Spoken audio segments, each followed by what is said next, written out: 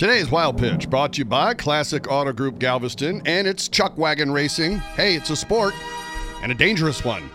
As Susie reported, the driver was thrown from his Chuck Wagon while racing at the rodeo this week. Oh, no, we got a driver on the ground. Heads up.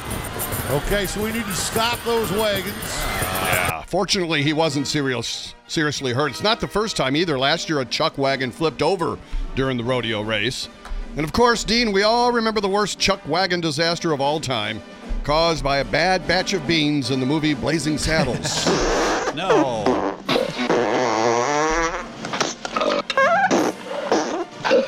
How long are you going to do this? Get it. That's today's Wild Pitch.